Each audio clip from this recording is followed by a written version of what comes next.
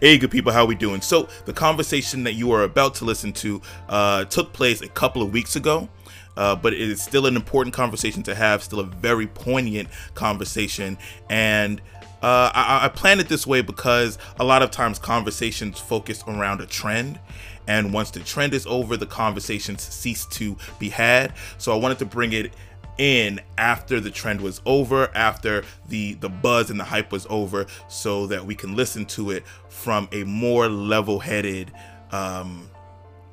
with a more level-headed attitude. So we're gonna get into it without further ado. This is the Adam Cowder episode of Good Radio.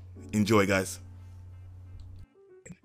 Hey, good people, how we doing? So here at Finding Good Times, it is an imperative to not only be a house for stories, not only be a place where people feel comfortable with sharing their stories, but a place where we feel comfortable with interacting with the stories of other people.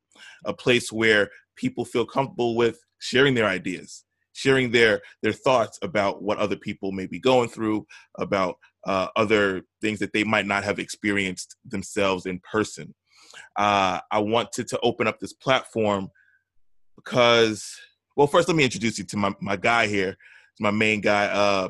He usually is a very active responder to things that I post, whether it be the good morning messages or things about racial issues and community issues. This is Adam Cowder. Say what's up, Adam. Hey, thanks for having me, Kyle. And I just got to say also, I've been watching your platform for a long time, and I think the recent growth is no coincidence, and I think your focus has led you to start to grow this platform. So I'm super excited because I was there right at the very beginning after we met at a bar in Crown Heights. So it's just exciting to see you start to take off. Thank you so much. You know, it's funny because I was at a point in my life that was really Fight Club was the movie that I was thinking about. You met me at a very strange time in my life. Yeah. And I think, and one of the things is, right, being at bars, they say drunk men tell no tales, right? So starting the relationship with that loudness and I can't even remember the context under which we met in terms of conversation. I'm sure it was a weird one, but it always is when it's with you, and it always is with me. So it was probably double weird. There we go. I love it. I think that let's just dive on in, right? Yeah. For people watching or listening rather, I usually say that I'm a butt guy, right? And what I mean by that is people usually put all the niceties and all of the buffer before the butt. And after the butt of the sentence, they say what they really mean and what they really want to say. So I like to get past all of the niceties really quickly and let's get to the butt. Not saying that there's any bad things that's going to happen in this conversation, but let's just dive right in, right? I'm right there with you. Let's do it. So the idea for this episode came about after the incident with Nick Cannon, right? That's right. Just to give some context to the people who might not be following it, which is totally fair. Nick Cannon has a YouTube series called Cannon's Class. Cannon's Class has been running for, I want to say, a year or two, something like that. Yeah. And on his not recent, but second to most recent episode, he had a gentleman on called Professor Griff, who is an esteemed member of, or a former member of the rap group Public Enemy, who was very active in the late 80s and early 90s, and a conscious rap group, one of the last before quote unquote gangster rap took over.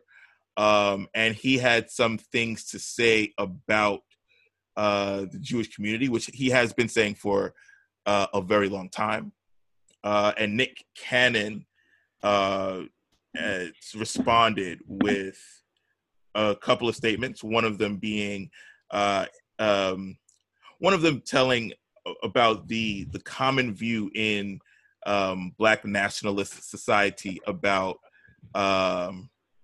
the origins of white people, And if I'm wrong, well, I'll give you a chance to tell your Yeah, I think you got it right so far. Yeah. And he said, in words that I think could have been worded a little bit differently, but we'll talk about that later. He said that you are, talking to white people, you are the true savages. He was explaining about the diasporic spreading from original people to people migrating to the Caucasus Mountains and having limited resources, limited sunlight, limited natural earth essences at their disposal, which turn them effectively into people who are greedy and hoarding and use violence to colonialize people around them. Also, he said some disparaging things about Jewish people, saying that they weren't real Jews or weren't real Semites. Right. And I put up something saying, this is why Nick Cannon got fired from Viacom, CBS, and about, I think it was 48 hours after. Yep. And a lot of people in the Black community felt a lot of bit enraged at that. And I put up something that says, this is why we need to own our thing. Adam reached out to me, as he should have, and gave his perspective as a Jewish man.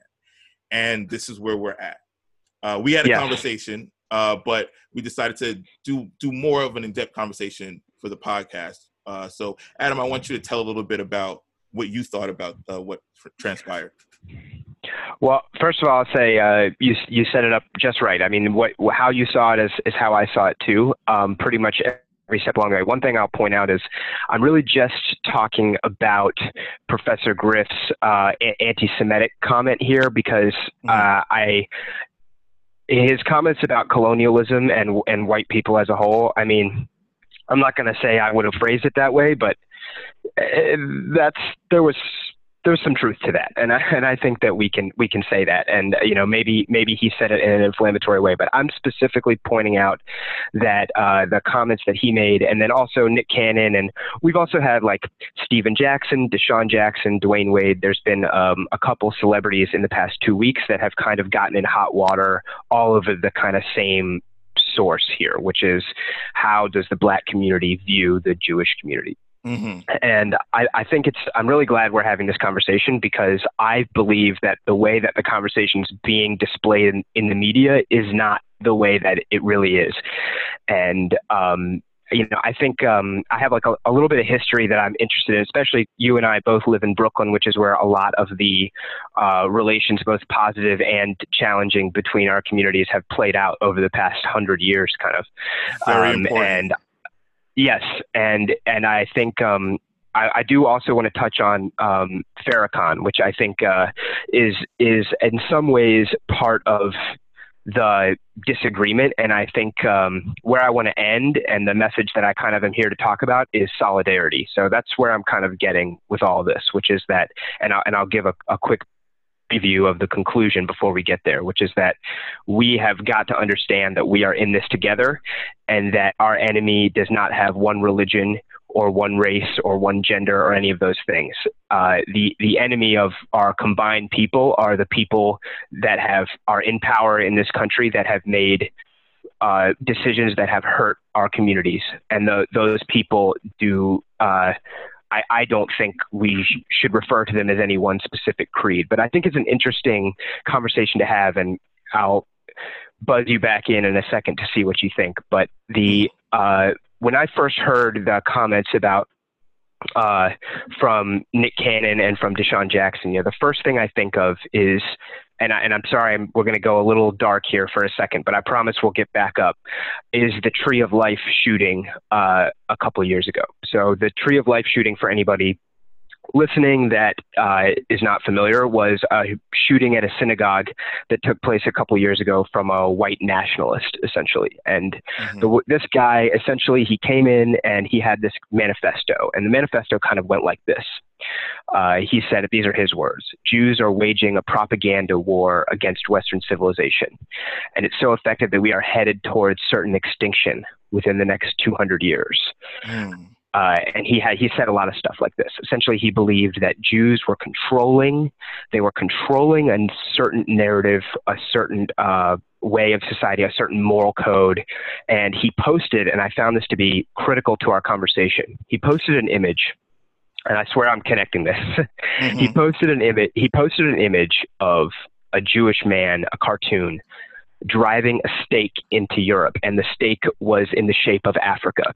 And essentially, in this man's view, Jewish people were using black people to destroy white people.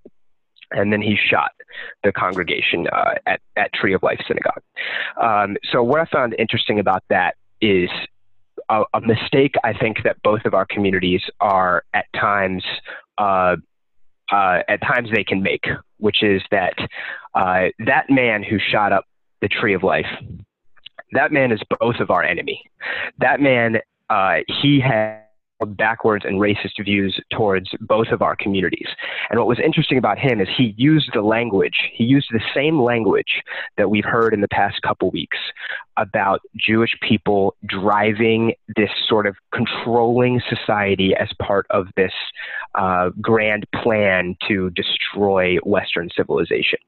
And it takes many different forms, but this to me is a problem, because there's the kernel of truth in it is that there are some people that are out to destroy institutions of black society, but to call them Jews, whether some of them are or not, to call them Jews does not hurt the people that are actually in control.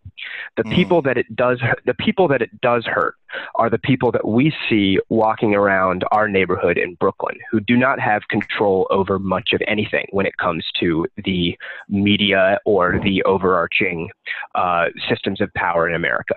So I have some more to say on this really quick, but I guess I want to say, before I hand it back to you, I'm interested to know what your thoughts are on this idea that the message, and this is a message that is found in Black nationalist society, just like you said before, in my opinion, and I'll touch on this later, it's not as pervasive as people think it is, but there is an attitude that this Jewish control of society is hurting us. And I think that by identifying it and labeling it as such, and whenever this rises up again, not only does it not help the Black community, it hurts our community. And to me, this is the opposite of solidarity, which is two people that should be working together to overcome what's really going on and driving them against each other. So I want to know what you think about that. And then I do have some more to say about it. Okay. So I think that a lot of times in this country, the Black community has been used as a stepping stool towards assimilation, towards wealth, towards community stabilization outside of the Black community. Let me just say quickly, if you guys hear a little bit of thunder, it is thundering like crazy in Brooklyn. Don't worry about that. I can't believe we're pulling this off right now. It's crazy outside. Hey man, it's like God's talking to us. So I do think that. I think that whether it be the Jewish community or any other community, right? A lot of times if you look in majority Black communities, you see that majority of the businesses are not Black businesses, right? You see that majority of the businesses are not even businesses of people that have been in the country for a significant amount of time. And it's very hard on the Black community that we don't have places to circulate our dollar. And we're very cognizant of that, right? We're very cognizant of not just Jewish control, but the lack of our control in our community. I think that we see platforms, not owned by us, not controlled by us, imagery not owned by us, not controlled by us. And we see a kind of chasm between our. So I want to kind of go back to what Professor Griff's original point was back in the 80s, right? To answer your question. Yes. He was initially talking about hip hop. He was initially talking about the music business. And he brought up the fact that the music business was overseen by people, and rap specifically, overseen by people not in the Black community. That's right. Right. That's right. So it's the artists going out and doing all the work, artists going out and, creating the things, and it were people from other communities reaping off of that. And I think that's a common thing in the Black community. Yes. And a lot of resentment is fostered from that, right? A lot of resentment. But like you said, it's not just one community. I think it's been easy to pin Jewish people to that. That's right. But it's dangerous when we, like you said, it's dangerous when we when we say it's one group and it's not a group, right? It's not a religion. Well, I want to speak to that for a second, because I think the point you're bringing up is critical to our discussion, which is that, and I'll say it quite plainly, which is that there is some perceived and some real Jewish influence in the creation of Black culture in America over the past, I'd say, 40 to 45 years. That is real. Some of it is perceived and some of it is real. And I think that measuring out those two things isn't as productive, but I think that there is a kernel of truth in what's being discussed right now. But you know what I think is interesting, and where you're just getting at it right there, is that it may be true that of the music producers of the in athletics and in other places, which is where we've seen this attitude kind of come out, that the representation of Jewish people has trumped the representation of African American people, I'll say, in these ways, and in Black people. I shouldn't, not all African American, but Black people as a whole. Mm-hmm. However, and I'll go back to my point about the people we see walking around Brooklyn. That may be true of the percentage of people that are in that field, but it's not true of the percentage of Jewish people, say. So Jewish people make up some 2% of American society. And the people that we see walking around the street, the people that go to the Tree of Life Synagogue, the people that we see kind of walking around, we have some tensions with them, and we also love them, and they're part of our community, and we all live in Brooklyn here together. We got to get along, right? And what I'll say about it is that none of those people we see walking around have really much control at all over the creation and distribution of Black culture. And I agree with you. And one thing that you'll remember that I said in our chat was that your ultimate conclusion that Black people should own more of what they create, I agree with. And getting out of, I'm not going to stand here and defend Viacom. Viacom is an evil corporation. And I think that as much as I disagreed with Nick Cannon's approach, I don't think he should have been fired. And I think that a lot of what you said about that was especially after his apology, which I felt was heartfelt, and he understood the situation. I think that the real enemy there was Viacom, and Viacom was made up of a lot of people that are not Jewish. And I think that when we look at the people that attend these synagogues, the people that will now suffer as a result of some of these comments, it's not the people that frustrations should be taken out against. It's not the same people. And when the Tree of Life massacre occurred, those people in that synagogue, they were the wrong people. They did not have anything to do with what that. Now, obviously, this is an extreme situation, but so I just would point out that I think you're right, and I think your solution to the problem, which should be more Black ownership and control over what you create, I'm with you and I'll support you. And, earlier, and this is getting to one of the points I wanted to make, more than the media will tell you, Jewish people support this as well.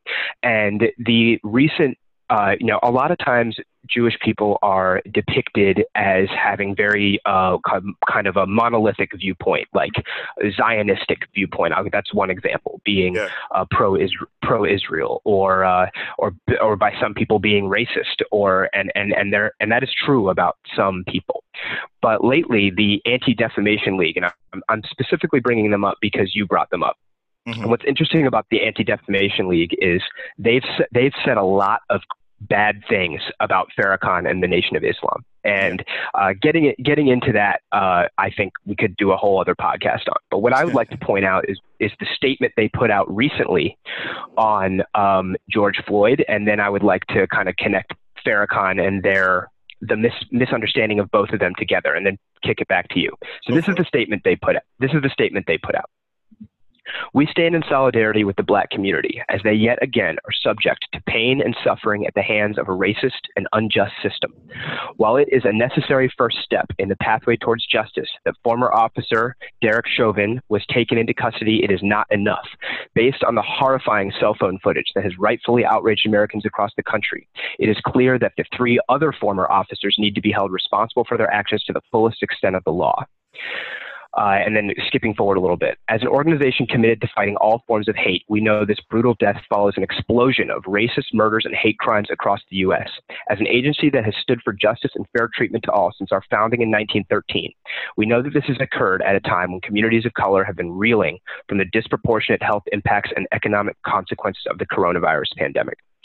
So this is just a statement, right? But in addition, over the past, say, 100 years, the ADL has been there. They have basically supported most of the civil rights situations. They've been on the right side of it. Now, I have some issues with the ADL as well, which we don't need to go into. But the reason that I'm picking them out is that by and large, even though this isn't what's often discussed by Farrakhan, their mission has not been against Farrakhan. Now, that is the part they're most well known for, but overall, that's not been their mission. Now, conversely, and this is what Jewish people, I think, don't understand about Farrakhan, is that his anti-Semitism, which I believe he has made many anti-Semitic comments that I wish he had never said, and some of them are terrible.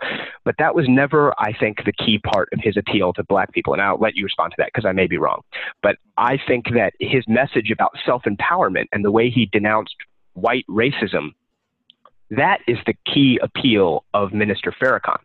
And in the same way that the ADL's 100 years has been reduced to criticism of the Nation of Islam, much of Farrakhan's life, which is not really about what he is most famous for in our community, which is anti-Semitism, that's not really the summation of his work. In fact, it's far from it. And I think that there are a lot of Farrakhan quotes that I've seen and been able to take out of the context of how things like the ADL view him and say, this is what he's saying is empowering.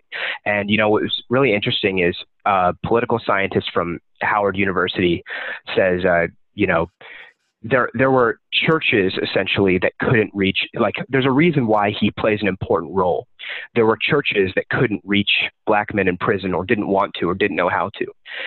That was what they considered to be, the lowest part of society at the time. But Farrakhan did. He put in that effort.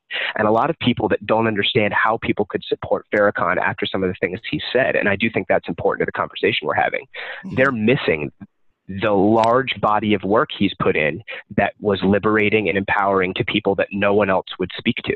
And I think the political scientist that I'm referring to said after that, to assume every church member believes everything the pastor says is ridiculous, but that doesn't mean they're going to stop going to church. And so one of the things that I tell the people that I talk to that are so confused as to how a hate speaker like Farrakhan could remain popular and influential, that's what I go back to, which is some people say the same thing about the ADL.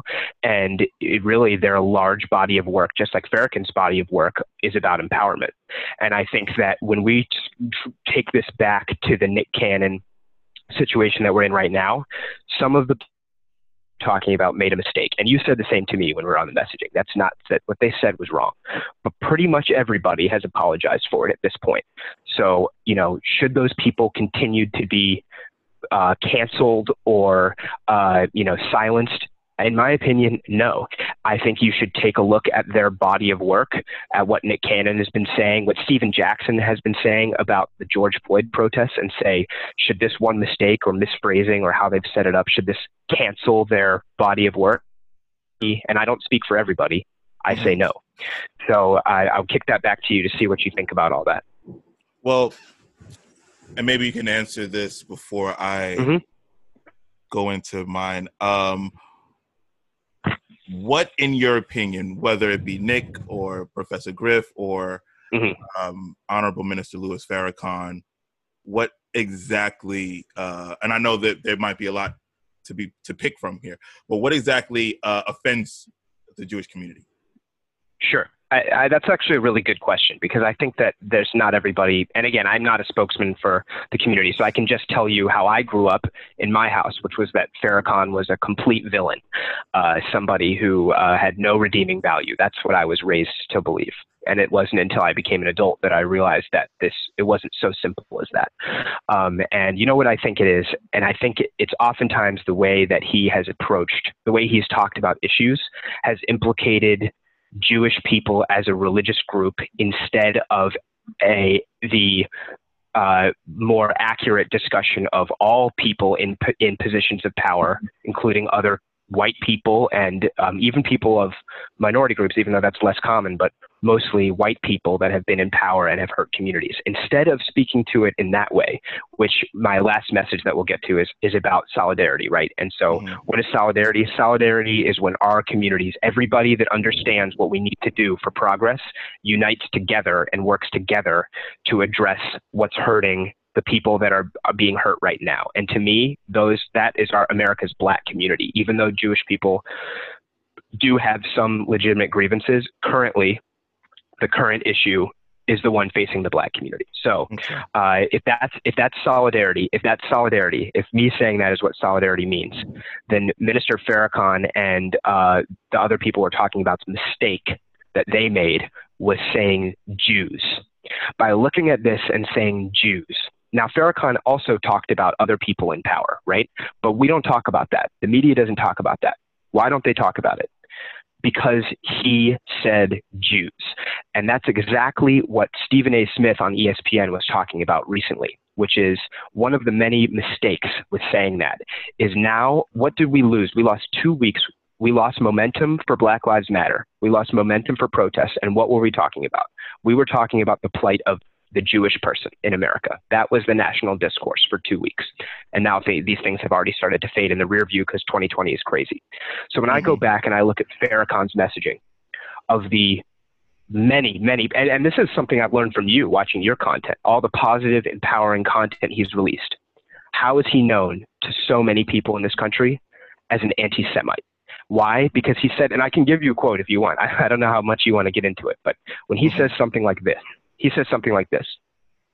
the Jews were responsible for all of this filth and degenerate behavior that Hollywood is putting out, turning men into women and women into men.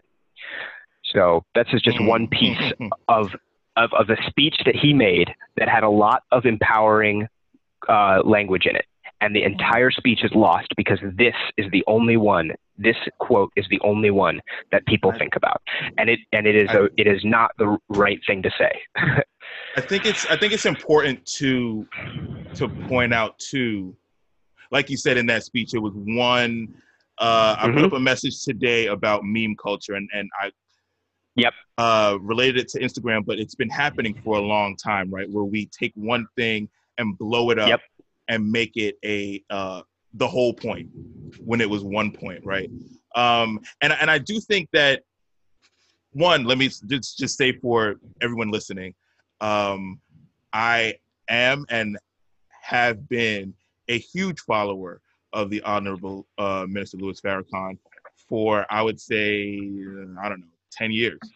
The power that he brings to our community, not just in action, in terms of cleaning up a lot of the community, putting place financial things financial plans for the African American community. That has been one point, but the biggest point for me has been seeing someone have the ability to in an unfiltered way speak truth to power. I think if we are going to have a conversation about why Black folk are as attracted to Farrakhan as they are, we have to talk about the dynamic between Black folk and white folk, right? Whether they be Jewish or any other white folk. In this country, sorry for the thunder again, guys.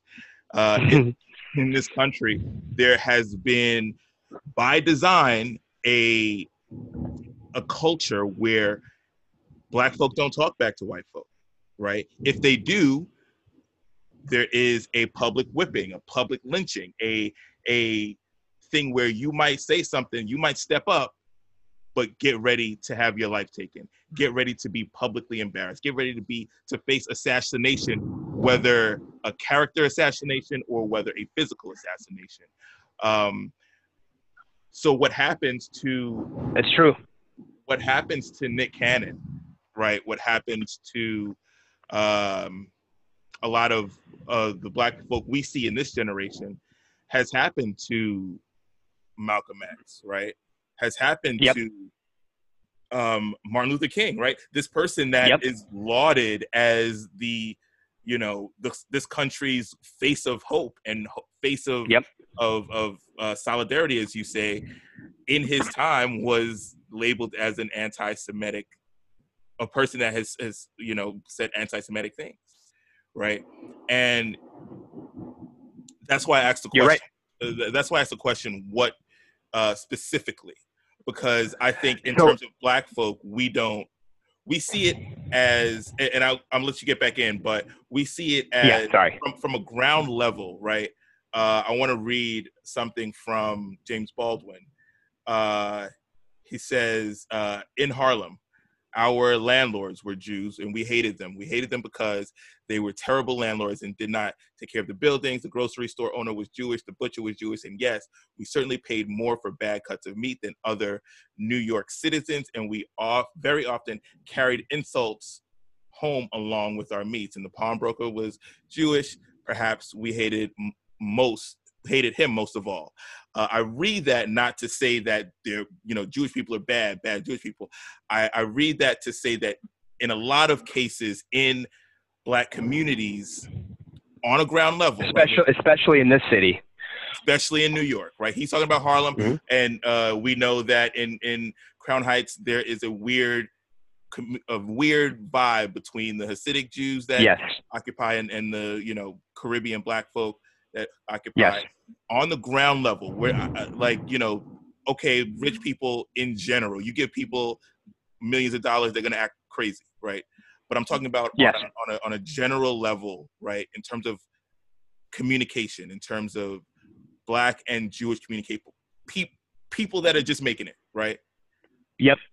I want to know from a Jewish, someone who has grown up in Brooklyn and is Jewish, what were the interactions and the conversations around Black folk, right, in your household, in where you grow up, where you school, yada yada yada? Well, you know what's so interesting about that, and this is one of the things I'm most kind of excited and interested in talking about. I also don't want to misrepresent myself. While my family is from Brooklyn, I didn't grow up in Brooklyn. I grew up in Virginia. And my parents who immigrated in here are my grandparents, whose, I guess, a little family history is that they left Cotter. My name is a German name. They left European anti-Semitism in the 30s and came through Ellis Island and settled down here in Brighton Beach and in Flatbush, which is where my family was originally from. And then my parents raised me in Virginia, and then I moved back up to Brooklyn. And I still want to answer your question. I think it's an interesting question. I cannot speak for the Hasidic communities that you're talking about. What I do feel comfortable speaking for is a more modern viewpoint from the liberal kind of reform Jew, which makes up many, many more Jews than I think we see here in Crown Heights. And it's something that's worth bringing up, which is that in my house growing up, there was never the idea. Now, of course, there are these little things that any white family grows up with that we look back and say, that was wrong, and I certainly have those as well.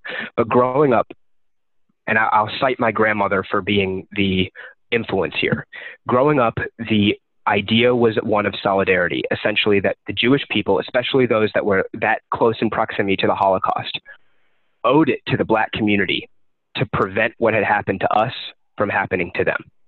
And that's something that I believe runs stronger than the narrative that we will hear about. Now, there are people in New York City, the landlords, and I'm not a big fan of landlords, got to tell you, no matter what their religion or race is, I'm not going to defend them. I'm not going to defend Viacom. I'm not going to defend landlords. I'm not going to defend the pawnbroker.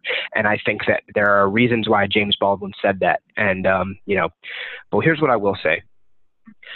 Back in the early part of the 20th century, when the NAACP and the National Urban League were being founded, the lawyers were Jewish. Why were they Jewish? Because white people would not help African American or Black people create their own organizations. When the NAACP Legal Defense Fund won its long court battle against Jim Crow segregation, the lawyers were Jewish. Over 50% of the white lawyers that came down into the South to start fighting Jim Crow, this is 2% of the population of America. Over 50% of those lawyers were Jewish, touching cases that white people wouldn't touch. Are these the same people as the landlords that James Baldwin's talking about? No. But when you say Jews, you include them too. And I think that, to me, this is an interesting point to bring up because, and this is part of the philosophy of solidarity to me, which is when we recognize that what James Baldwin said is factually true, because it is true. He's talking about his experience. I'm not going to tell him that it wasn't that way. What I will tell him is that when you say Jewish, you are including the people that fought and died alongside the civil rights activists in the 60s. Martin Luther King's advisor, Stanley Levinson, who was his lawyer and one of his most trusted advisors. The diaspora of Jewish thought is as diverse as the Black diaspora of thought. And I think that it's important to say, right here in Brooklyn today, we have Jews for Racial and Economic Justice, which is an organization I'm a part of. And anyone listening to this that wants to get involved in racial justice from a Jewish perspective should check them out. Jews for Racial and Economic Justice are out here marching and protesting, not for themselves, but for Black people. And I think that it hurts to see that be left out of the media narrative. And I think that there's a lot of reasons for that. But I guess the thing I'm trying to bring it back to is I think what you're saying is true and what I'm saying is true, which is that Jewish people have contributed to the hurt of Black people in America, and that should be acknowledged, and we should be held accountable for that. Let me ask you one question first. Hold on 1 second. Sure. I think it's great, right? And I think I kind of knew that you did that because you reposted something I posted, and I got like a slew of followers that I may have been That's right. involved in that. I think it's a great thing. And I wanted to ask you about this later, but since you brought it up, we'll talk about it now. Yeah. There is an air of real anti-racism activism going on social media, right? That's right. Whether it is for the cynical folk, it is a trend. For the people who have hope, it is a new wave of a realization in this country, right? I question, right, if we're all sitting together in a room, right? I think, obviously, I don't think that Jewish people are the devil. Obviously, you don't believe that Black folks should be treated in crazy racist ways. But if we're all sitting in a room, kind of sharing the same view, right? Does that really change the outside world, right? Because it's as amazing as it is that you guys exist, this organization. As amazing as it is that we're having this conversation, I wonder if it penetrates where it needs to penetrate. I'm talking about the people who may not ever have any Jewish friends, or may not have any Black friends, or may hate both of us, right? Like, how do we impact those? How do we get those people out of the way, or pierce their heart, or how do we fix that? Damn, that's a good question. I want to answer it in two ways, and then I kind of want to hear your answer to it as well. Which is the reason I picked the organization that I picked to promote Jews for Racial and Economic Justice is because there's a lot of kind of Instagram stories, and all of the people that are seeing them are the people that already agree with us, right? I mean, there's so much of that, and I think that echo chamber is part of what you're talking about. And the first answer I would have to your question is we need to be careful about like which organizations from our communities that we're supporting. We should be supporting the people that are actually getting out in the streets, and I think that is an important answer to your question. But I think the most important answer to your question, and this is where I'm going to get a little Marxist here. Sorry to any viewers that may be offended by that. I'm going to go a little Marxist here, and this is a point that I knew you were looking forward to me making because I think it was where we started to agree. When we say all war is class war, what does that mean? To me, it means that the people that understand what's happening in this country, we must come together and stay on the same side of this, essentially. And that's what solidarity to me is all about.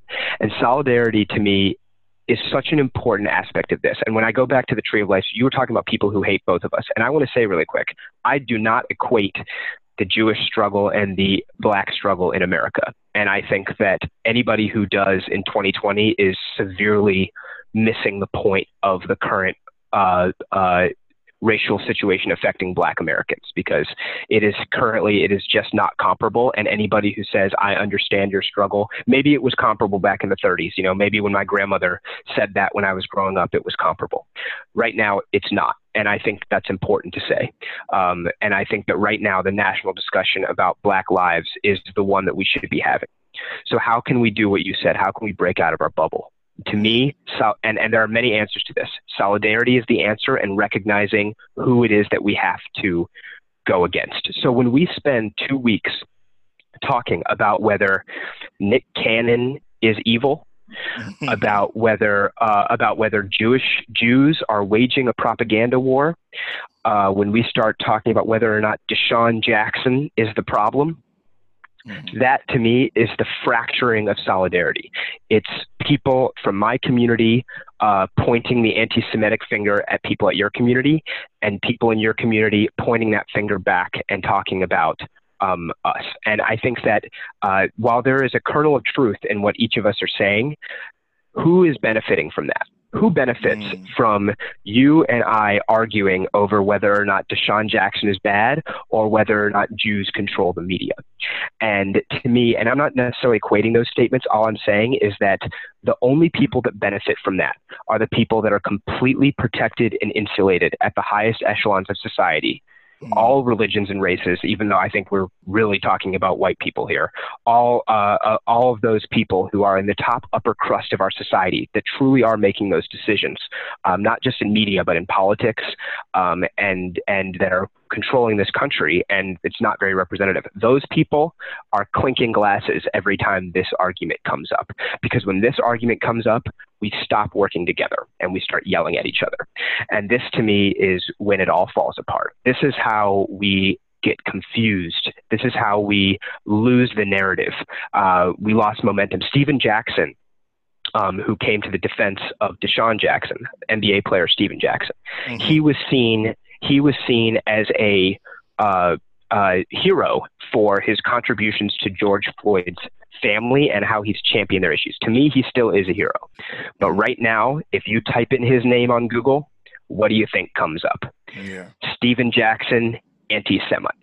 And as soon as that shifts, we lose momentum. And that's how we start fighting again. So I don't I don't know if that's a great answer to your question, because I know you're talking about how do we break out it. Yeah. It makes a lot of sense. Yeah. I think that, so breaking those two things down, solidarity Yep. and identifying the enemy, I think those are that's actually a perfect answer, but for some people, it's not enough, right?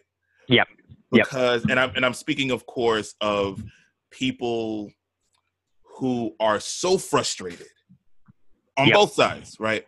We have Black folk who are so frustrated that they walk around their community and have no power, right?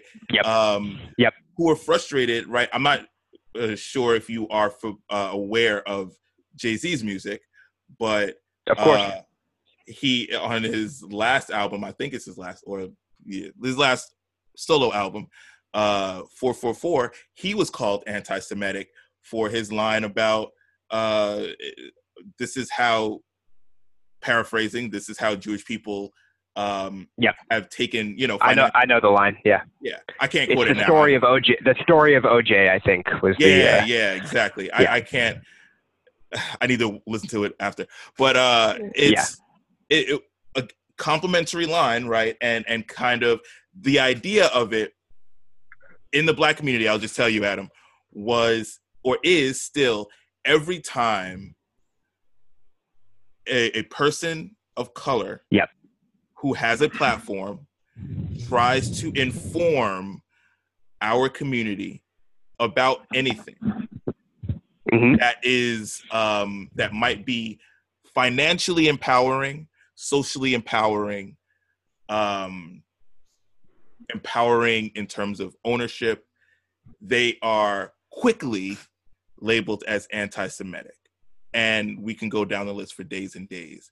I think if you ask me what my solution would be, is to have complete transparency, right? I want to know, and people talk, Jay-Z talks about people teaching him, and Shannon Sharpe talks about that, and Master P talks about it when Master P was called anti-Semitic last week. And I think that it takes a conversation, like how do we gain the openness, the ownership, the whatever financial power, the whatever that is perceived, right? The Jewish people have. And again, I know Jay-Z's line, go on. Jay-Z's line is about what you're talking about, which is why, even though many people were offended by it, to me, it's a bit of a different category than what we were talking about earlier. And I cheated and I pulled up the line, and just for people listening, I'll read it and then I'll kick it back to you. You want to know what's more important than throwing away money at a strip club? Credit. You ever wonder why Jewish people own all the property in America? This is how they did it. Yeah. So that was his line that got him in hot water. And me, I can tell you, Go ahead. Just really quick, and then I'll wrap it up. To me, this is not the way that I would have necessarily phrased it, but this is not the problem facing Jewish people in America, in my opinion. Now, other people may have different opinion, but when we talk about some of the things we were talking about earlier, this to me is an aspirational line about how Black people can control more wealth, which to me, should he have said Jewish people own all the property in America? No, he shouldn't have. But was his message about that, or was his message about Black people owning wealth? To me, that's what Jay-Z's all about, right? That's his thing. Well, how can we get Black people to own more wealth in this country? And there's a lot we could say about that. But to me, and I can't speak for everybody, this line is not while I would not have stated it this way, this line is not as offensive to me as some of the stuff we were talking about. This is not, the Tree of Life shooter did not come into our synagogue angry because of a Jewish fiscal responsibility or perceptions of that. So to me, I thought the outrage, while I understand it, was a little misplaced. Yeah, I think it's almost like, and again, it's the perception, right? It's the perception, because growing up in Brooklyn, right? I been spending significant amount of time in Crown Heights, there is this tension of, Yep. Like I said before, but I think it's, again, I have to go back to the point of, and Charlemagne, I want to bring this up. I'll ask you about this, right? Because Charlemagne Yes. said something, Yes. that his Jewish friends, right? Yep. They were talking about Nick Cannon. He said his Jewish friends said that it's dangerous to say that Jewish people own all or a lot of anything because it brings up resentment and that can lead to another Holocaust, right? Yeah. And it's just, to me, it kind of feels like a shut up nigga moment. Yep. Use my language, but that's what it feels like. It feels like you're saying too much, right? Shut the hell up. Yep. Excuse my language again. Yep. Right. It's felt like that, again, just giving story, right? I want to hear about the Jewish perspective as well, but as a young Black dude growing up in Brooklyn, that has been the talk. Every time that we get some information, they got to shut us up one way or another. And one of the most effective ways, again, this to talk, has been call them anti-Semitic. People are going to have their heartstrings pulled because of the atrocities that have happened to Jewish people over the centuries, not just the Holocaust, but, Jewish history way before that, right? Yep. And I think, yeah. I want to know what, it's response to that really quickly. Yeah, sorry. I think that I hear what you're saying. I think that one of the problems we're facing here is that both sides have like a powerful point. I just wish that the anger from both sides was directed elsewhere. And one of the things that I tell people that, again, they don't understand, how could you defend Charlemagne and what he said was anti-Semitic? And what I always try to respond to them is Charlemagne your enemy? Is Charlemagne the one that brought the Tree of Life shooter into that synagogue? Do you think that guy was listening to the Breakfast Club? I don't think so. And I think do I agree with what Charlemagne said? No. I think there's probably a kernel of truth in it. I think that you have experienced that growing up in Brooklyn. I think a lot of people have experienced that growing up in Brooklyn and in other places as well. So I'm not going to say everything he said is completely false and there's no truth to it. So when you talk about the real enemy, right? Because I do not know all the details about the Tree of Life shooter, but I'm not thinking that he is a 1%er, right? No, he's not. He's not. Actually, that's a really, really good point, which is this man was quite different than the people that I'm referring to. But just like I believe we are often used against each other to continue focusing at our anger at each other, there's an even more nefarious ploy going on in America right now, and I think it's open for everyone to see, and it is not a Jewish plot. It is the plot. It is a plot to drive undereducated or poor white men, people. And this, I'm not saying this is a factor of being poor necessarily, but people who are in a bad place, people who are lonely, people who have a vulnerability, people who are looking for answers and are not getting it, people with mental illnesses. Now, those people, they go on TV. I think you know who I'm talking about now, but they go on TV and they see a whole other group of people that you and I have not even brought up yet, which is our MAGA crowd. And they see those things and they say, this is why I am where I am. And is it the 1%er that's holding the gun? No, never, right? Never.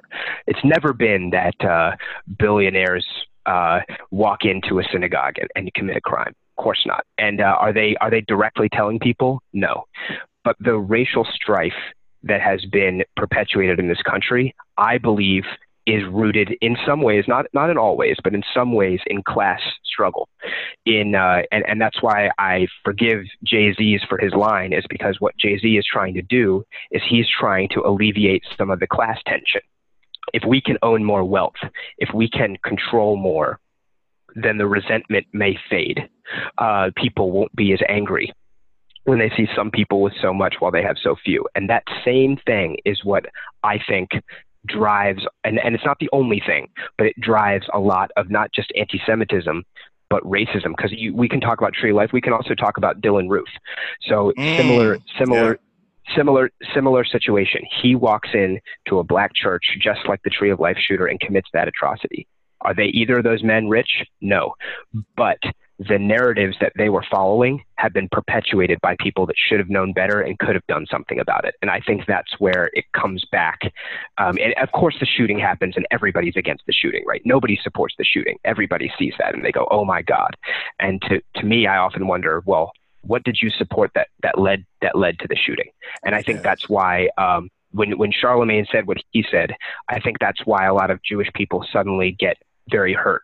Not because what he said was necessarily wrong, but because the visions start to flash in front of them again. What if this inspires somebody? And to me, my response to them is, do you really think Charlemagne's audience is the one that is attacking us? And the answer is no. Just to clarify, Charlemagne was advocating for the Jewish community. He was saying that Nick Cannon comments or comments like Jews own the media could spark another. He did say that. Yeah. He did say that, and nobody posted that. That part of his quote, much like Farrakhan's speeches, that's not the part that got posted. The part that got posted was that one little bit, one little piece where he said Jewish people own everything or something like that. Yeah. And I listened to the entire episode, and that was not actually his message. He was talking about something else, but because of the way he said it, his message was lost. And now anybody who wasn't listening to the show is only is going to remember this one piece of it. And I try to do my part to say that's not how we should do things, right? That's not how it should be. But I guess one of the points I would come back to is if we're not careful with our language, if we're not careful with how we say things, then whatever good message you had is lost anyway. And that's going to happen whether or not you work at a black controlled media outlet or not. And the reason, even though I think it's a good thing that Nick Cannon got invited to work for Diddy, and I hope that black-owned networks become more popular, and I hope that black artists and black athletes can control more of, look at the owners in the professional sports leagues, right? I mean, that's obviously wrong. But I think as soon as when you speak up about the truth, when you speak up about facts, and you start a sentence like this, the Jews blank. You've lost it. You've lost it. Because as soon as you say that, everybody stops listening and everybody gets afraid and everyone gets upset. It's the same thing, even though the two groups are facing different things, as when somebody says the blacks X. And let me say this for the audience, right? Because the audience, some people are going to push back, right? But let me just frame it like this, right? Yep. And as two dudes sitting here or talking, a lot of times with me, I'll say, when the Me Too era was first starting, right, I felt defensive at first because I didn't understand it. I felt like, oh my gosh, what is it? This is crazy. They're whatever. And I started sentences like, all women think, blah, blah, blah, blah, blah. Yeah. Or I had to field questions like, why are men, blah, blah, blah, blah, blah. And I got defensive because I was like, well, I don't do these things, right? So when I think what people are saying, right, I think just for the listeners, I think what we're saying is whenever we blanket people, whenever we say black people are responsible for this or Jewish people are responsible for this, it's dangerous. The reason why some people can get away with saying white people are responsible for certain things is because it's not a specific targeted, or it's not a that's right targeted group. That's right. One, it's a social construct. Yep. Right. Yep. I wanted you to speak to a little bit about that, the idea of a social construct through the lens. I did not know that you grew up in Virginia, and I want to hear a little bit about that, being Jewish in the South, because I come from the South as well. Yes. Right. I want So to. I know what you're about to get into because we've experienced something similar, but keep going. Yeah. Please talk a little bit about that, because the Yeah. whiteness, right? What is whiteness? Um, Yep. in relation to you, in relation to you in Brooklyn, and in relation to you in Virginia. How do you deal with being Jewish, white? Do you see yourself as white? On and on and on and on. Go for it. Yeah. Okay, so the answer to your question is yes, I see myself as white. I see myself as white because I have undoubtedly benefited from being white, and there's just no way around it. You cannot cut it any other way. And like I was trying to say before, I was born in 1989. The Jewish struggle from 1989 to 2020 does not outweigh the white privilege from 1989 to 2020. So for me to come and look at, like a lot of people in Brooklyn, your Hasidic community, other stuff like that, they wouldn't be telling you what I'm telling you. They would see something differently because their experience has been different than me. So I'll give you a quick kind of anecdote of when we moved in. I grew up in a rural area in Virginia. It was a Baptist area, and a lot of people did not. There was no Jewish community of any kind. I mean, we may as well have flown in from Zimbabwe to some of these people, and I think they were shocked, And a lot of the discussions when we first moved in were around when are you coming to church? Essentially, Wow. They would come and knock on the door. They would bring casseroles. It was all with a smile. When are you coming to church with us? Everybody in our neighborhood goes to church.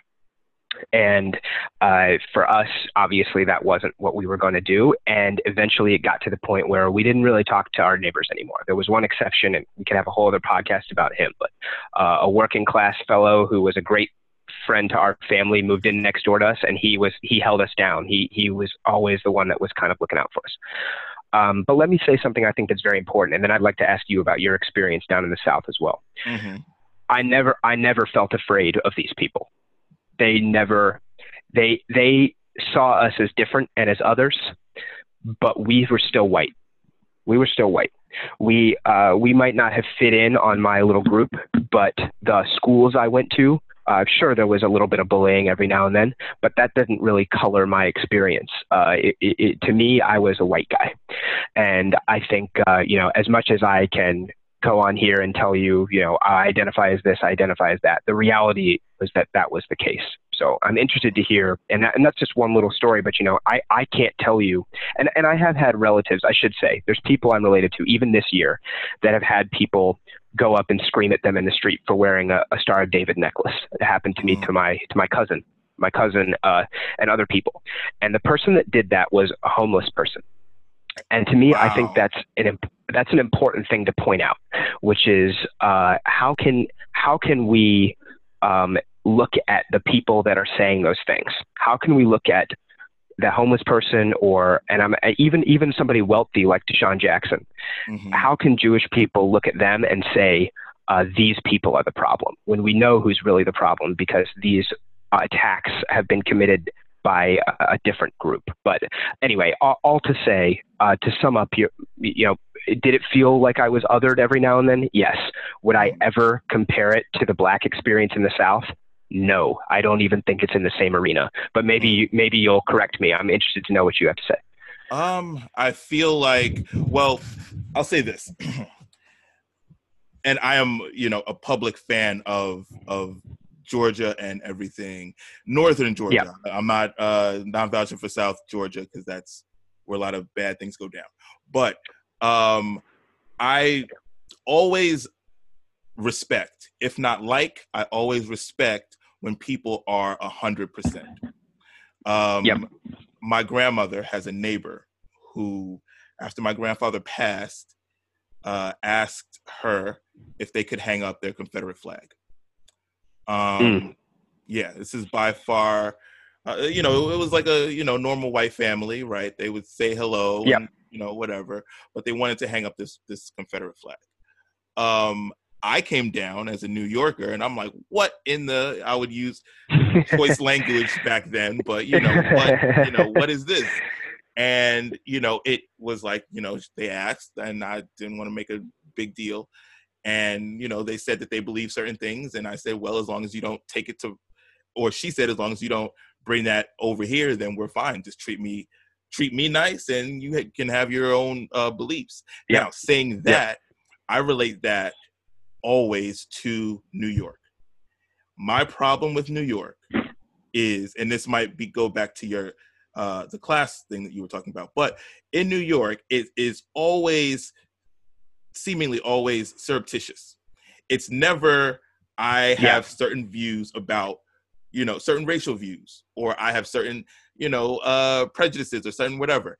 It is always cloaked in this sort of feigned liberalism, right? This, and I work at the Brooklyn Museum, so I see it all the time, right? You show up for, you show up for charity events all the time. And you see all these people. You're supposed to be about, being a good person and doing charitable things and, fighting for people's rights and all of this. But you treat the person that, is taking your coat a certain way, or you talk down to certain people on the staff. You talk down to certain, people of color. You dismiss certain people, So it's very surreptitious. I think that the difference just has to do with the ability, right? You're only as faithful as your options, right? In New York, you can't really go out and say I don't like certain people. You can, but you won't be you'll be called out. It won't last. It won't last very long. Yeah. It won't play too well. And I think it's political. It's not like you really feel that way. Right. I go back to Bloomberg, right? Not again, not just because he's Jewish, but because he's Bloomberg. Right. Yep. Which is exactly how you should be talking about it. But anyway, exactly. He comes to my church all the time, when it was open, pre-COVID. And to give, for the listeners, to give context, my church is CCC, Christian Cultural Center, massive church in Brooklyn. He comes there all the time. He came there when he was in politics. This is the church that he apologized for stop and frisk at, to give context. And again, it seemed like it was kind of a faux type of thing where it's like, I'm going to apologize when it's political. I'm going to, stand with people when it's political, or seeing online now, I'm going to do it when it's a trend. I'll post a black box. I'll be nice. I'll put up some BLM stuff on my story. As long as it doesn't mess up. Then I'll move on. Yeah, exactly. I want to see, because how are you, and you might be closer to the ground level on this because you're dealing with people that may be more authentic, but how are you engaging with white folk that are kind of like, really? Are you, you really mean this? Or are you just, how are you? Yeah, I think it's a question that most white people should have to answer right now. And I think it's very easy for us to say, oh, well, when my uncle comes over at Thanksgiving and he says a slur, I always tell him he's wrong, or something like that. That's the easiest part of the battle, right? Because what we're talking about is things that you can identify so easily and things that are difficult to see. And I think when somebody says something that I know that, and again, I probably do it myself sometimes, so I'm not going to act like I'm the expert in this, but when somebody in my circle says something that I think is, I guess I'll phrase it like this: they don't know that it's racist, or they don't know that it's wrong. I think the best thing to bring up, and the way I always try to say it, is why did you say that? Because when you ask somebody that, they have to stop and think about the answer. Why did I just talk to my waiter that way? Or why did I just talk to this person that was, in a different class situation? Or if it's reverse, let's say it's not a class-based issue. Why did I react to what I saw on television this way? And to me, I think if I can get somebody talking that way, it's effective, because I do think the work of making white liberalism more, I guess, transforming white liberalism, it's two things that we have to do. We have to call it what it is, which is oftentimes veiled racism. And we have to transition. And again, we can have a whole other podcast about this. We have to transition from liberalism into, and if I say this word, people are going to take it the wrong way, but a true, and Farrakhan himself actually talks about this. He gets it wrong in another interesting quote because he says the Jews aren't a part of it, but it's socialism in a certain sense. The idea that we must share, we must not just talk about it, we must share what we have ill-gotten, what white people have that they might not necessarily have earned. We have to share it, and we have to let it go. And I think that one of the things that irks me about liberalism is that it's the easiest thing to do is to post that Instagram story. I'm glad people do it. There is a whole wave of people that are changing minds, and I do think that I'm heartened by what I see, just like what you were saying earlier. But that's the easiest thing to do, isn't it? You can just get on and make a post and move on. And I think that to me, we have to deconstruct the system that brought us, the capitalist system that brought liberalism to what it is, which is socially conscious inequality. That must be destroyed, and it must be replaced with, I believe, at the very least, a democratic socialist system in which everybody has an equal opportunity. And if you want to post an Instagram story, but you don't want to address the underlying economic problem that stops people from being equal, then to me, you haven't even started yet. And that's just my point of view around. I want everyone. If you thought you got that, you didn't get that. Rewind it and re-listen to that, because that was such an on-point answer. Wow. And this is the point, and I have to say this, right, at this point in the it's not even an interview, it's a conversation, right? At this point, this is when things start to open up. This is when things start to change, whether we're talking about Black-Jewish relations, whether we're talking about poverty, whether we're talking about relations between men and women. This is when when people start to have their eyes open, when it's like, oh, you have a point. I never saw it like that, right? And realizing it's not just socially conscious inequality. That is a word that I'm going to pin for a while. It's all yours. Yeah. I mean, just in terms of the podcast, the platform, the fact that we see things happening, we're conscious of it happening, we're quote unquote woke, yet we still allow it to happen. Why do you think that is, Adam? Why is it that we know certain things are wrong? We know you shouldn't be having nobody's knee in your neck to that point. You should not be shooting up synagogues. You shouldn't be using crazy language towards anybody that you wouldn't want used to yourself. You shouldn't be out here preaching hate. And again, let me say this for anyone listening, because and pin that question. Don't forget that question, Adam, because I'm going to go on a little bit of a side thing here. Go on. Anyone listening, right? I know that there is a sentiment whenever we are in solidarity. There is always a sentiment of, oh, look at that. Excuse my language. Look at that nigga over there, right? He's being a house, and I'm not going to use that word anymore for the rest of the but he's being a house person, right? He is being palatable, right? He is whatever.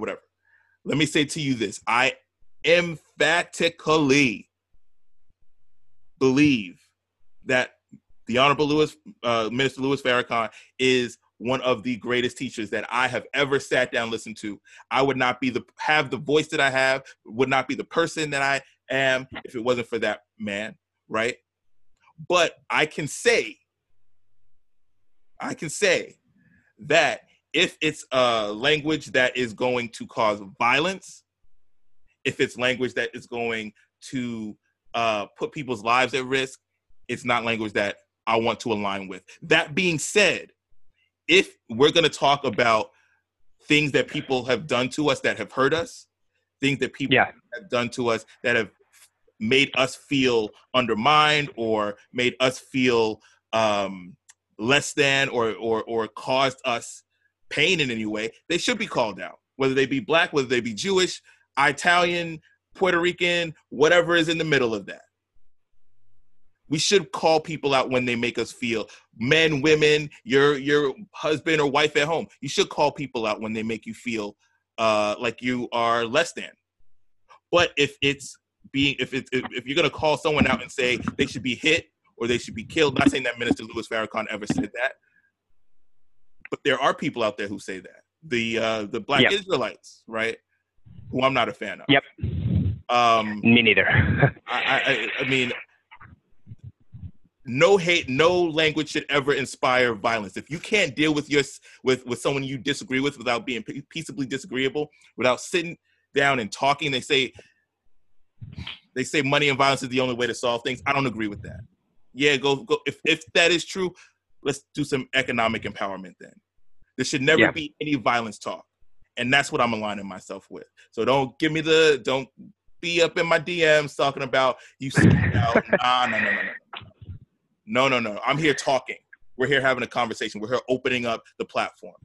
So with that being said, please go on, Adam, take the floor. Yeah. And one thing to that real quick. You talked about calling people out. That's a different thing than firing people. There were a lot of calls for Deshaun Jackson to be cut from the team. There were a lot of people calling for Nick Cannon to be fired, essentially. Because when I look at Deshaun Jackson, I'm gonna use him as an example because I think that he came out of this the right way. Deshaun Jackson made a mistake with what he said. He posted a Hitler thing. It wasn't even real, but he posted a Hitler thing. He shouldn't have done that. We should not be posting Hitler quotes in any sort of supportive way. In no way. He gets called out. He comes back the next day with a real apology. He comes back with a contrite apology. And then a Holocaust survivor invites him to Auschwitz, essentially, to say, hey, I'm not going to cancel you. I'm going to come show you my world. I'm going to come show you what I grew up in. He accepted the invitation, and they're going to go have a conversation, and he's going to come back thinking about things differently. Should he be let go from the team? Hell no. And that's something that I think is the problem with the Viacom example and in the NFL is that you can call somebody out and you can say that was wrong without stealing their livelihood away from them. Obviously, there's some exceptions. Sometimes people say something so horrible it can never be, walked back from. But I think 9 times out of 10, if you've not committed a crime against another person, you've not been violent, you've not hurt them, you've not assaulted them, should you really lose your job over that? And my answer is no. I think that Deshaun Jackson can end up becoming somebody who empowers both Black community and the Jewish community, and as a result of this. But anyway, I can't recall your initial question to me because I was so interested in what you were saying. But me either. But that's usually what happens in great conversation. Yeah. I am glad that you brought it up. And I think I guess if I could just come back to one point, maybe as we start thinking about what to end on. When I come back to solidarity is not firing Deshaun Jackson and Nick Cannon. That's not solidarity from us. Just like it wasn't solidarity for Deshaun Jackson to call out the Jews as a whole group and to make this generalization and to use this speech from Hitler. And it wasn't solidarity for Farrakhan to say the Jews were responsible for the filth of Hollywood. That doesn't mean that everything they've ever done is bad. And I think that there are people that will, just like there are people that will come to you and say the things you said to you, I can't believe you said that or whatever. I'm quite sure there will be people that will come to me and say, how can you say that about, Farrakhan is an evil man. He's a villain. And how could you have excused? And even people that I talked to about coming on to this podcast, there were people that said that to me. How can you go on and talk about Farrakhan in any positive way? How could you even bring up the empowerment messaging when he said what he said? And just like those people say, that's what makes you not a real Jew. That's what makes you whatever. And I mean, and you might get it worse than me. To me, part of solidarity is having these conversations. If we're not even allowed to talk about why people like Farrakhan and why Steven Jackson supported Deshaun Jackson, why Dwayne Wade supported Nick Cannon, why he wanted to back him up. If we can't even talk about that, without losing our heads, then we can't have solidarity. We can't join hands and go out into the street and bring down the structures of power that are holding down Black Americans. We can't do it because we're gonna just start squabbling about anti-Semitism and Black nationalism. And to me, I think that the conversation we're having, this is why I always love talking to you and why I always respond to your content, because I know that we're going to be able to sit down and talk, and it's not going to be anybody. You've said a couple things on this call that I disagreed with, and I might have said a couple things on this call you disagreed with. Mm-hmm. But the first part of solidarity, the first part of how we're going to be able to overthrow the system in this country that has caused so many people so much pain, is being able to say, we're on the same side and we need to act like it. we need to act like it. We need to be able to look each other in the eye and talk about this. And, that's something that I think one of the things I love about living in Brooklyn is my neighbors. I have Caribbean neighbors.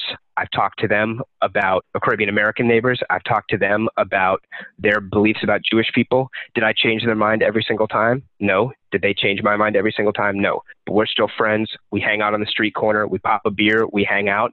And this topic comes up. We address it openly. But that is how we're going to be able to beat this. We got to work together. And I think that the first part of doing that is just having a conversation without getting so angry at the other person so quickly.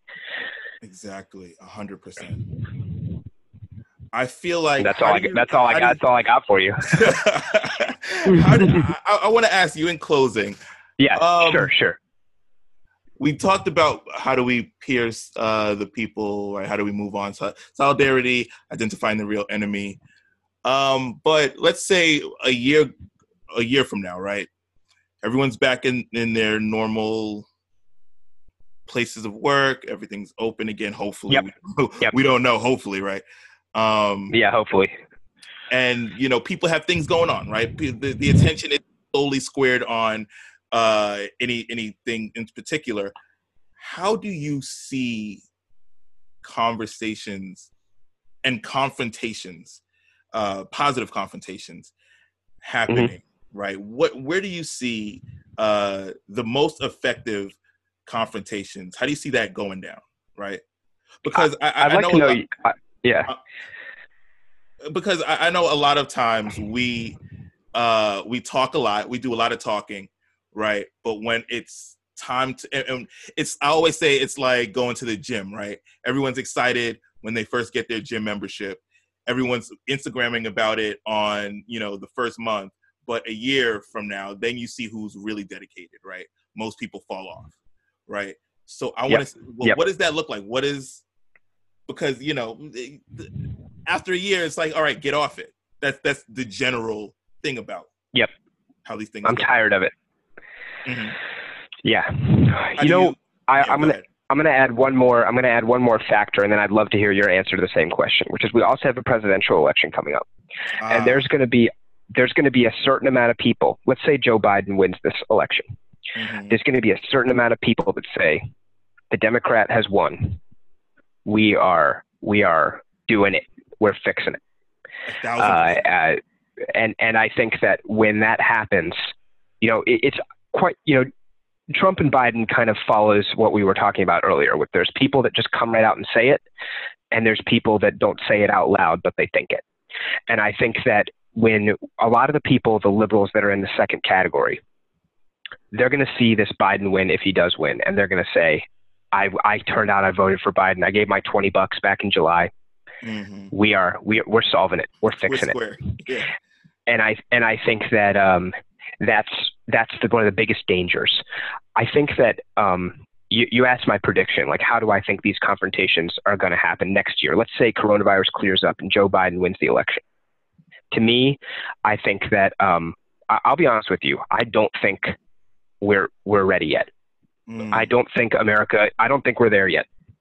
I've been telling a couple people about 2024, and I'm not saying this is what I want. I wish it could happen tomorrow. But what I see right now in the leadership of our country is still a battle between two groups of people that mostly want to keep things the same. Now, there are differences. I'm not saying Republicans and Democrats are the same. I'm not saying Trump and Biden are the same. They're obviously different. But they both share overall a viewpoint that we should mostly keep what we have intact. So I think there's two things to think about here. The first is my prediction, which is that I do not think next year we will be that much further along than we are today. I really don't, and I'm sorry to say it.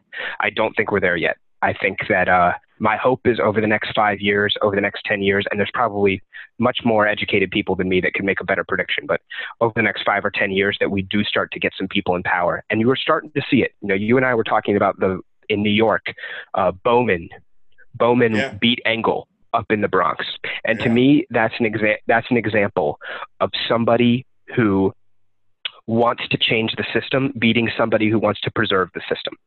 And to me, I think doesn't that sound better than a black man beating a Jew, which is what happened. But it was really more that Bowman, to me, and there's others. There's Ocasio-Cortez. There's other people kind of around the nation that are starting to advocate for a more radical change.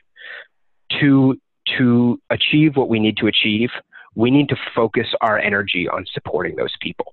And I think when we look at, there's a lot of people carried away with like winning back the Senate and the presidency right now. And they're looking, I'm talking about Democrats right now. And they're looking at, we might be able to win in Kentucky. We might be able to win in this other place. And what I always try to think first off, I'm not saying I want Mitch McConnell to win his election or whatever. Obviously I don't. But what I'm trying to say here is, am I going to put my energy in supporting somebody that mostly wants to keep the system the way it is just because they're a Democrat, when there are other people in this country you could support, that you could focus on? And that would send a message.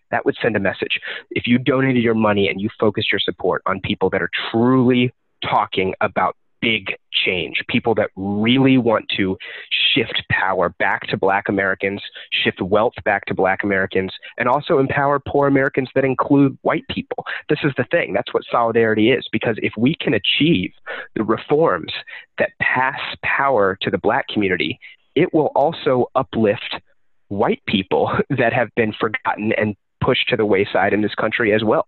And I think that that's one of the things that we need to focus on in America, is like, that's what solidarity is. When we lift up our Black countrymen, that tide will raise our ships as well. And I think that that's something that we need to focus on next year, politically and financially, and how we keep the movement alive is we find those radical thinkers. We find the people that aren't afraid to say the crazy thing, the big idea. And we put everything behind we put everything behind those people. Yes, 1,000%. I want this conversation to go on, right? I want it.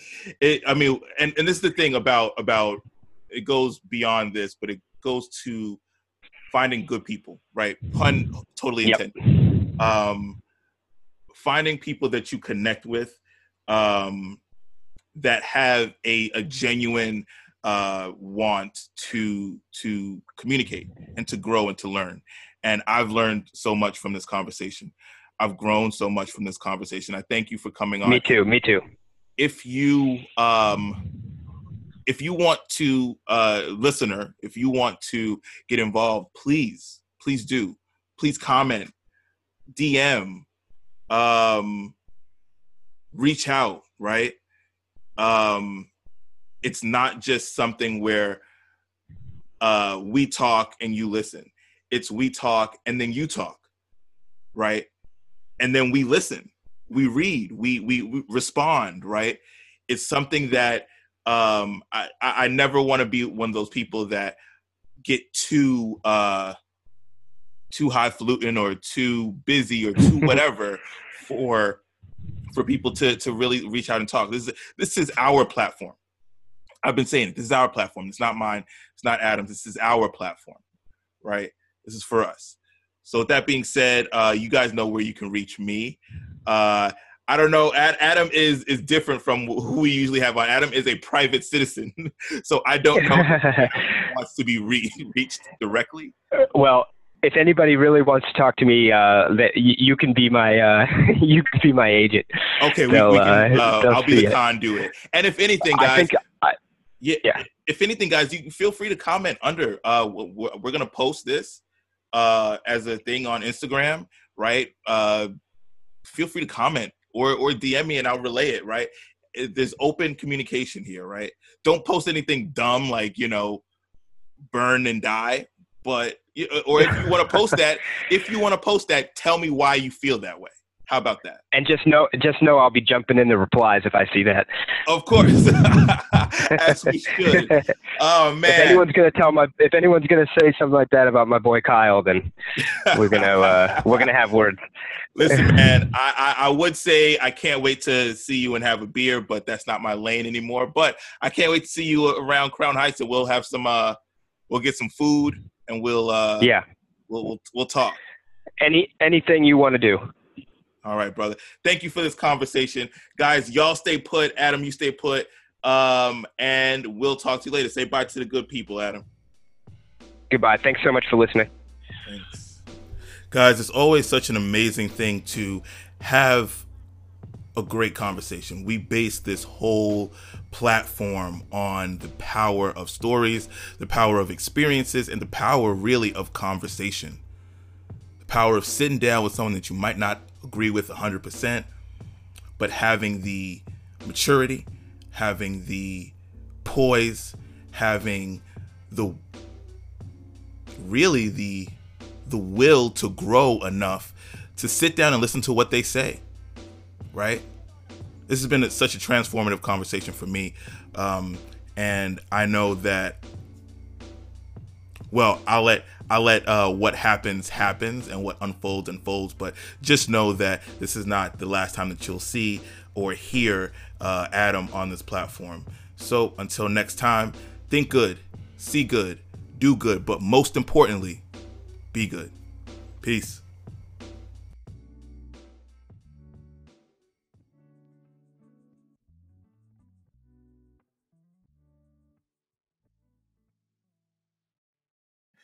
Good people, don't forget to follow Finding Good Times at Finding Good Times on all platforms, at Finding Good Times on all available platforms, and of course, findinggoodtimes.com. Keep following, keep sharing, keep reposting. Most importantly, keep being good. Love y'all.